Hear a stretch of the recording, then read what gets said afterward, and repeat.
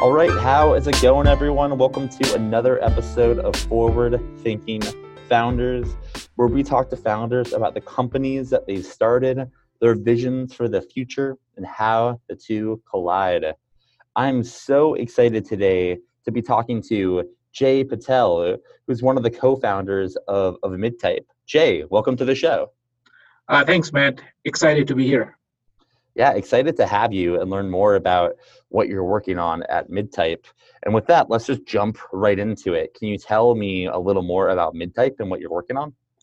Yeah, so I think the essence is that Midtype allows builders to build more quickly. I'm an engineer. My co-founder is an engineer. By trade, I'm a backend engineer. He's a front-end engineer. So we've always had to work with each other, or not if with each other, people in those roles. He has to work with backend engineers. I have to work with front-end engineers to ship something. And one of the problems that we realized is that a lot of the building blocks for the backend are repetitive.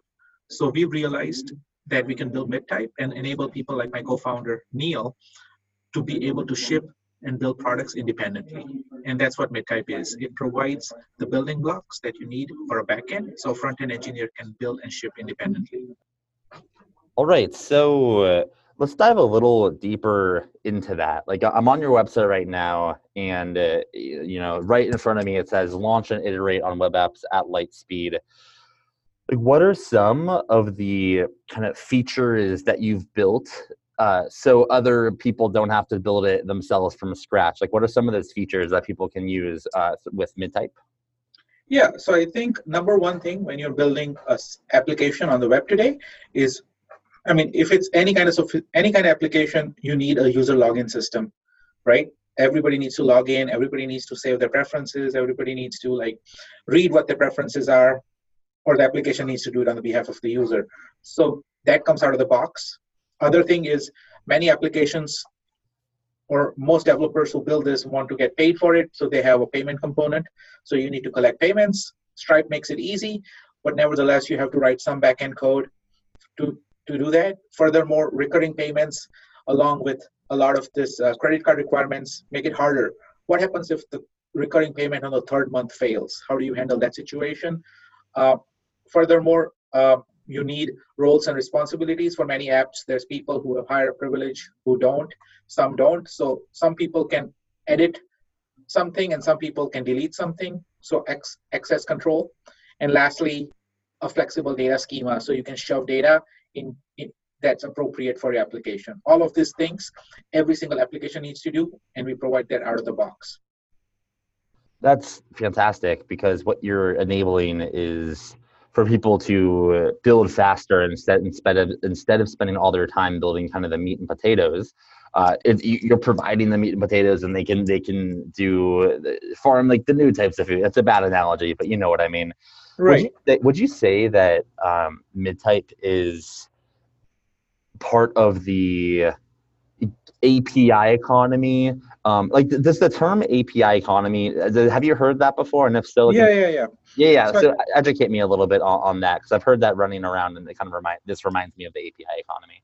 Yeah, I think we are definitely part of the API economy, as in we provide an API for you to build your application. You need to build your own front end, and we provide starter kits for it. So typically we are targeting web app makers, but maybe organically we are also getting a few mobile application makers. There is a small difference between the two, and we are focusing first on web applications. But for web application, there is this something called Jamstack, which is JavaScript API and I'm actually blanking out. No worries. I think metadata. Oh, sorry, markup. Yeah, sorry. So that's the Jamstack, right? And a lot of front-end engineers are building applications on top of Jamstack. And what that means is you have a very dumb front end. It's a static front end that just calls APIs. Once it gets the data, it does, at that time, it does something smart. It does client-side logic and inserts it into your front end. It renders it in such a way. So we consider ourselves as part of Jamstack, where we are basically the API. And Okay. And we are one of the few APIs that an application would need uh, to be usable, right? And we are trying to be the primary application where an application saves user related data. So yeah. Yeah, for sure. I think the whole thing's interesting where you got all these companies building APIs that people can plug into. But what you're doing is you're not building a single API, you're building a platform that someone can build upon. So let's say I wanted to, start a company and I wanted to build a software and I wasn't technical. I'm curious, it does seem like that it's still a slightly technical product that a developer would need to implement. I'm curious, like what is necessary for a founder like me who does sales and marketing to get up and running with a software like Midtype, and like who would I have to hire in order to make that happen, to make it come to life? Right. So I think one of the things is one of our customers, they just launched Clocka.com. They basically are a peer-to-peer marketplace for watches. And what they've actually built on top of is Webflow. And they use part of Webflow's backend. They provide Webflow can provide e-commerce and CMS functionality. But it doesn't support like user login or user preferences or user favorites, what watches they like, what watches they don't like, so on and so forth. And then the other thing it doesn't provide is like more advanced stuff like validating that this user is actually, so since they have people who list watches, they need to verify that they are actually real people, right? So they integrate with like a third-party identity authentication system or provider that this person is real. So for that, they use Midtype. And they basically launched within 3 weeks without having a programmer on their team. How did they do this? So the team is basically a sales and marketing person, the founding team, and a designer. So the designer did most of the actual technical implementation. For the parts where they needed programming, we actually worked with them. We helped them out a little bit. But it's a total of 600 lines of code to get a marketplace like Clocka up and running. With this, they're able to go secure more funding, go hire more engineers as needed, and iterate on their product, right? Without trying to figure out, hey, do I need a programmer? Yeah, you need a programmer, but you only need one, and probably one that only needs to write a few hundred lines of code, which they can do in a matter of days or weeks. So I think your cost of getting started is much lower. Obviously, it doesn't eliminate a programmer completely, but if you really want to ship out an MVP, it really drastically reduces your costs of shipping, right? And that's kind of the value add here. Once you get there, Midtype will help you grow for as long as you're able to use us. Obviously, at some point, maybe it won't work, but let's get there first, right? And I think we continue to evolve Midtype so that it continues to work for companies much longer in their age. Yeah, definitely. I fully get that. So I'd love to hear a little bit of the backstory on this product. Seems to be solving a pretty big problem in that it enables developers to not need to do some of this low level code, and you've already done it. Where did you get the idea from, and what's the motivation behind working on it?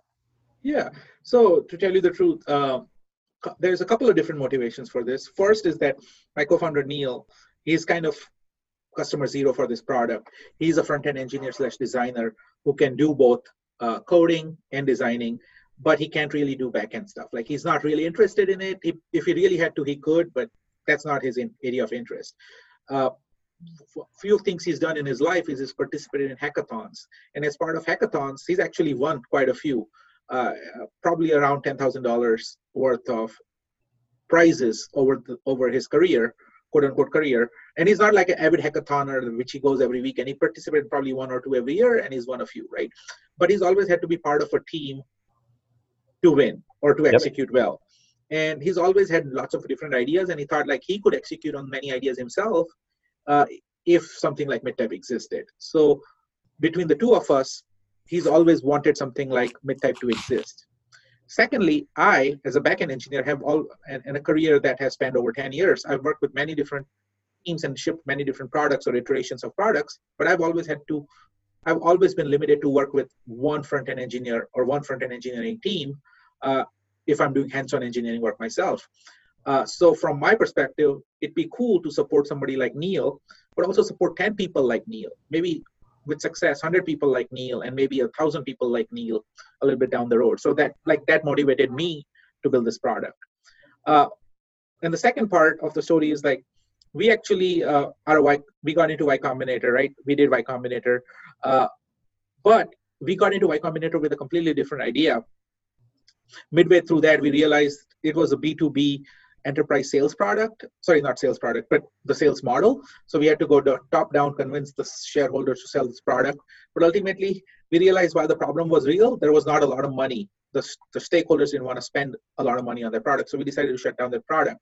After shutting down the product, we spent a few weeks iterating on various different products. And part of that, we just realized that, look, the cost of starting out is too high. What if we could just simplify that cost, right? And that's where like we realized that something like MidType should also exist. So that was the second Genesis story. Like Neil always wanted something like this to exist. Then we also saw that like as a pain point as where we were pivoting, and we realized that, hey, MidType must exist, and that's why we created it. Yeah, I love that it comes out of your own pain and your own need. And luckily, I think it's one of these things where I feel like your market's huge because everyone builds products. Everyone wants to save time and money while building products. So I think that's fantastic. I'm curious, you mentioned that you went through Y Combinator, which is awesome. What are some of the things that you've learned since YC and what was going through YC like? Yeah, I think the ethos of Y Combinator is clearly launch and launch quickly. And don't worry about perfecting your product. I mean, obviously, there are some things that you can launch early, like a supersonic plane. Some YC companies are doing that, or like a quantum computer or anything like that. But if it's software product, launch early. So we learned to do that. Listen to your customers, try to understand their pain points, and iterate. Basically, that's kind of launch, listen, iterate. Like those are, if you had to take like a bird's eye view, those are the three greatest basically mantras or three steps to basically product development or company development that Y Combinator teaches. And I think it's kind of like first nature to us at this point. Yeah, definitely. Yeah, it's one of those things where you got so many accelerators out there now, and I feel like the education might be equal among a lot of accelerators, but YC's access, like who you get access to, will never be beat ever because of the scale that it's growing. Yeah, I'm not actually sure. Think I actually just, I mean, I don't know if YC gets you any access, right? Like, what access does it get you? I guess it's a better brand name, so that's great. I really don't think it's about access as much as it is about just the quality of partners that they have, and the advice and the rock solid, honest to goodness advice, and all their partners have experience founding companies or running companies. So I think it comes from experience versus a lot of other accelerators, which is just like MBAs or professionals sometimes running it without any real experience doing it. There's only a handful of accelerators that even matter, and Y Combinator stands out, I think, just because they've done it longer, they've done it better, and they're more ambitious. I don't know if access to anything is a big part of their success, right? Like me being part of Y Combinator doesn't give me a lot more customers all of a sudden, or it doesn't like give. Yeah, anyway, so I think I'm clearly I agree with you that it's clearly a number one accelerator. I think the reasons might be a little bit different, or my opinion might be a little bit different. Well, you went through it, so I only know what I can perceive, but you know what it's like going through it. So I totally feel that. So a couple of questions outside of the scope of your company. You're a startup person. You went to YC. You saw all these other startups. Like you must have seen all these different ideas and companies being built. I'm kind of curious. Like, what are some industries, or what are some problems, or what are some technologies that just interest you that are happening in the world today that piques your interest, even if you're not actively working on them? Yeah, I think Actually, to tell you the truth, my opinion on this has changed dramatically. Like, I've always obviously been a user of open source software as an engineer. I really believe at this point that large businesses can be built using an open source model. Uh, and you can see this with investments in various companies that VCs are making that are completely open source, right? And I think success of companies like Elastic, MongoDB, even like in the Hadoop ecosphere to a certain degree, with Databricks in the data space. I mean, there's tons and tons of open source companies. So I think I guess it's not a vertical, but it's a business model, right? And I think the business model of open source software companies, I think, is great because it lets you execute transparently. It drastically reduces your customer cost acquisition. So anyway, I think if you're asking for vertical, I'm not answering that, but I find the approach of using open source as your business model is very, very interesting. For verticals, I think I personally am interested in any vertical that basically reduces the friction of work or empowers people to be much more productive, right? Any of those two things. And I think you see a lot of these companies call them future of work, no code, low code. And one of them is like a thing I'm working on myself, which is like not in the no code space, but maybe in the low code space. Obviously, a thing that I personally am not interested in, I guess I'm not answering your question, but I think a lot of people are, is cryptocurrency or something like that, or blockchain. But those are not things I personally am interested in. So I guess it's a counter answer to your question. And I think ultimately, a lot of the things that a lot of successful companies are able to take on now are hard tech problems. What that means is like things I talked about, right? Quantum computing or supersonic planes. Investors have those kind of large timelines and ambitions if you can iterate and solve that problem piecemeal and milestone by milestone. So I think, yeah, that's kind of my answer. It's a little bit open-ended answer, so sorry about that. No, it's good. I like that because it goes into some realms. Actually, the open source, what you said about open source, I don't think I've ever had a guest bring up open source, largely because I don't think many of them have come from that background, maybe. But I'd like to dive into that if you're open to it. I actually don't know much about open source other than kind of the concept and the methodology, like the reasons why someone would open source. But I'd love to dive in. Do you see companies in the future? Like, can you build $1 billion companies with open source technology or $1 billion user base? Or I guess where does open source fit in the startup ecosystem? Yeah, so I think at least two of the companies I mentioned are close to $10 billion in public market valuation. Okay. Not funny money from VCs, but those two companies are Elastic and MongoDB. At this point, like, I'm not saying they're exactly 10 billion plus or minus, for sure, in the range of $5 to $15 billion. I don't actually know their market cap, but anyway, so, and $1 billion plus, I think there's probably at least 10 companies on the public market that are open source. So yeah, I think the answer is clearly yes at this point. Can you make $10 billion companies? The answer is at least there's, and the biggest one that got acquired ever, open source company, Red Hat, IBM acquired it for $40 billion. So I think there's at least multiple $10 billion companies. I don't think there's any $100 billion company yet, but Red Hat was on its way there. It got acquired for $40 billion. Would it have been a $100 billion company with a few more years of growth? For sure. So I think, yes, large businesses are already built, and more of them will be built on open source. And there's many reasons why.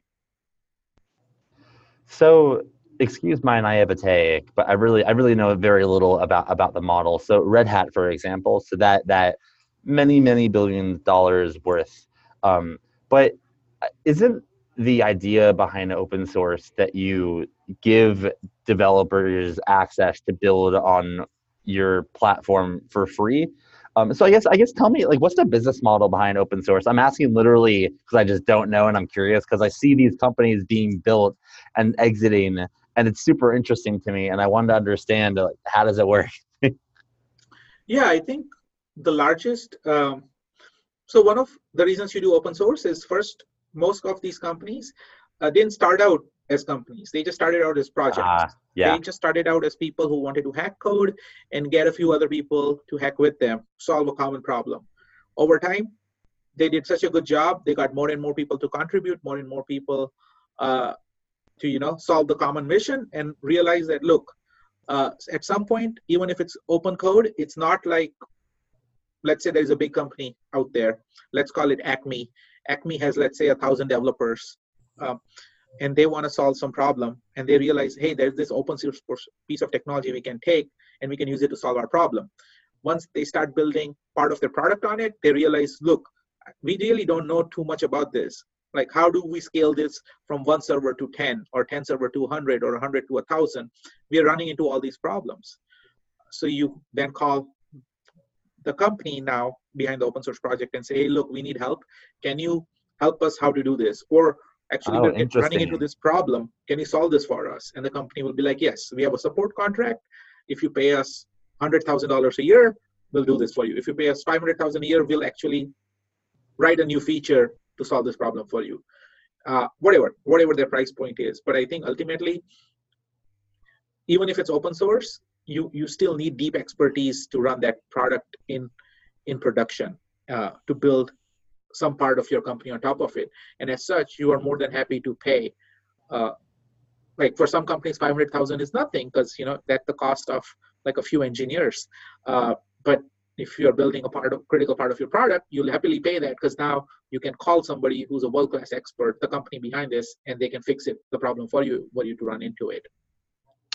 So I think that's how they monetize. And like I said, the customer acquisition cost is low because they make it free. The engineers can go download it themselves, use it themselves. They don't need to do any kind of sales team. They don't need to worry about selling to business, like VP of engineering, because nowadays most technology gets ground up adoption. You need your engineers to be empowered to make the technology choices. So I think open source works great, and I actually foresee hundreds of $1 billion plus company in the next 10 years from coming out of using the open source model. That's awesome. I literally had no idea that was the model, and now that you say it, what a genius idea! What just a great idea to build a company on. I have one other question in that realm that ties to another point that you mentioned.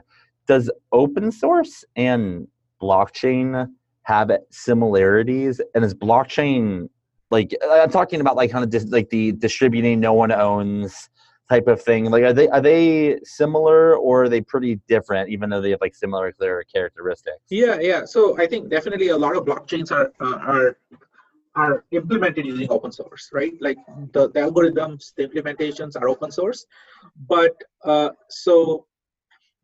obviously open source itself has nothing to do with blockchain, right? One uses the other as a model to validate that, look, we are a clean implementation. There is nothing funny going on here. But yeah, I think they solve two completely different use cases.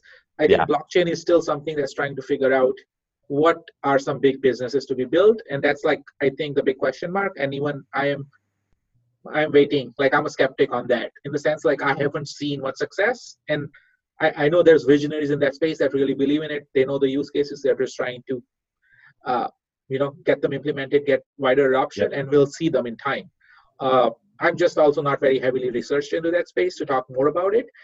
Open source, I clearly can name many more companies and talk about companies that are coming up that are using the open source model. And I really believe that, as time goes on, we'll see more and more of these companies coming out. For sure. Yeah, that's interesting. All this emerging tech and is interesting to me. And I'm kind of watching the people that are in the weeds as well, seeing what they're going to do, what they're going to build. I think it's an exciting time. I'm just kind of looking forward to seeing what happens. So I have a couple more questions for you. This next one is a question that I personally am just curious about for my own selfish use case. But like founders aren't geniuses that know everything in the world, right? Like founders oftentimes lean on each other. They have mentors, they have advisors. It's something I have trouble with, is knowing when to lean on an advisor or a mentor or a co-founder versus when I like dig my heels in and just kind of like do the founder thing. I'm kind of curious, how do you think about that as a founder? When do you ask for help versus when do you, stay stubborn in a good way and dig your heels into the ground? Yeah, I think it's a question. I think if you ask 10 founders, you'll either get 10 different answers or no conclusive answers.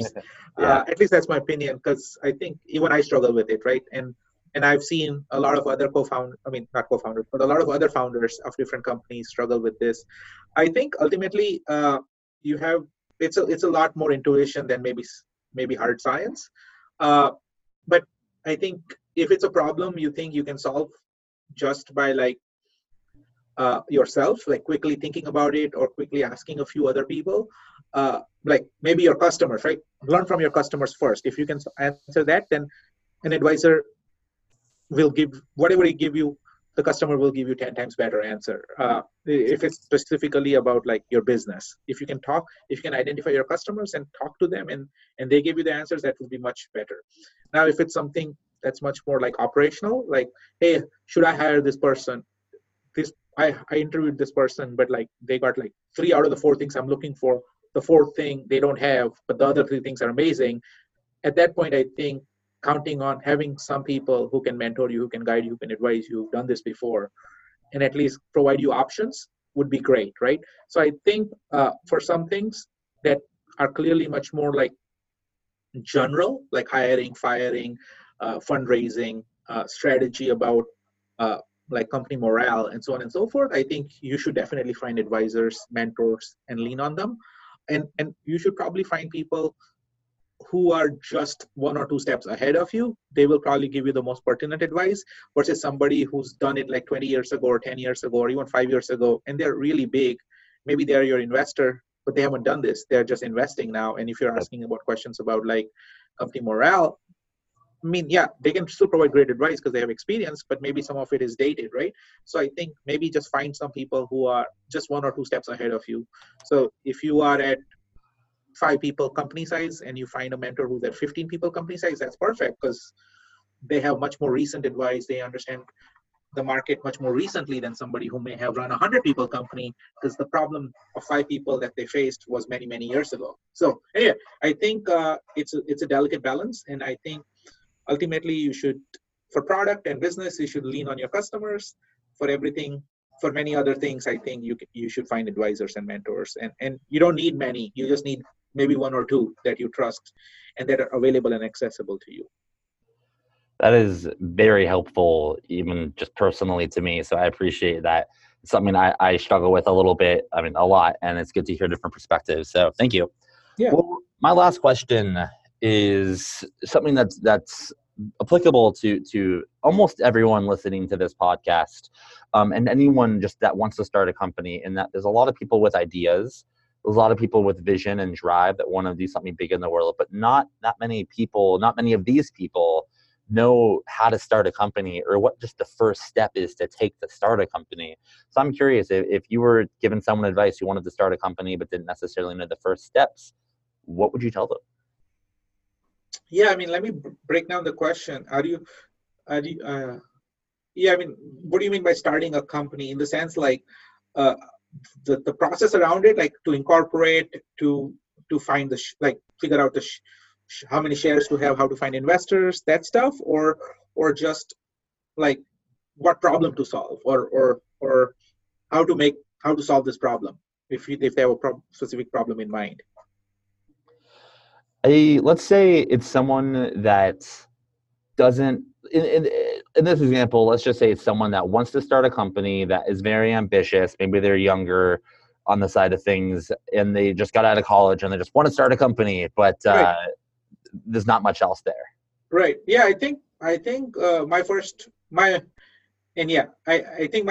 experience in all this is to actually maybe find a problem to solve, right? Like, is this a problem? Who has this problem? If you have a problem that at least you have, great. If it's a problem that you have and you know 5 other people who have it, even better.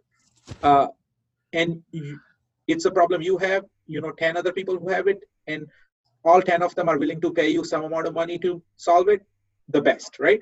I think having an ambition to solve to start a company is, and just that is probably like, maybe it's better for those people to work for somebody for a bit, to understand what problems those companies face, and maybe solve and see problems that companies like many similar companies face, and solve those problems, right? Like, I think you have to start with a problem in mind, and really understand that that problem is a problem that you understand well, that you understand that a few other people have.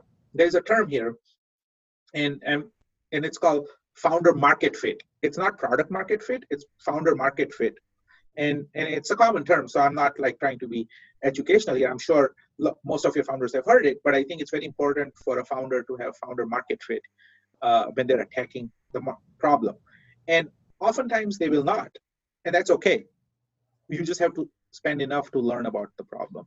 And I think if you do that, then you can start a company, right? But I think ultimately the question is like, don't worry about the process of starting a company. Identify the problem you want to solve, and and just verify that that problem is a problem that is faced by maybe 10 other people, and some of them are willing to pay you to solve that problem, right?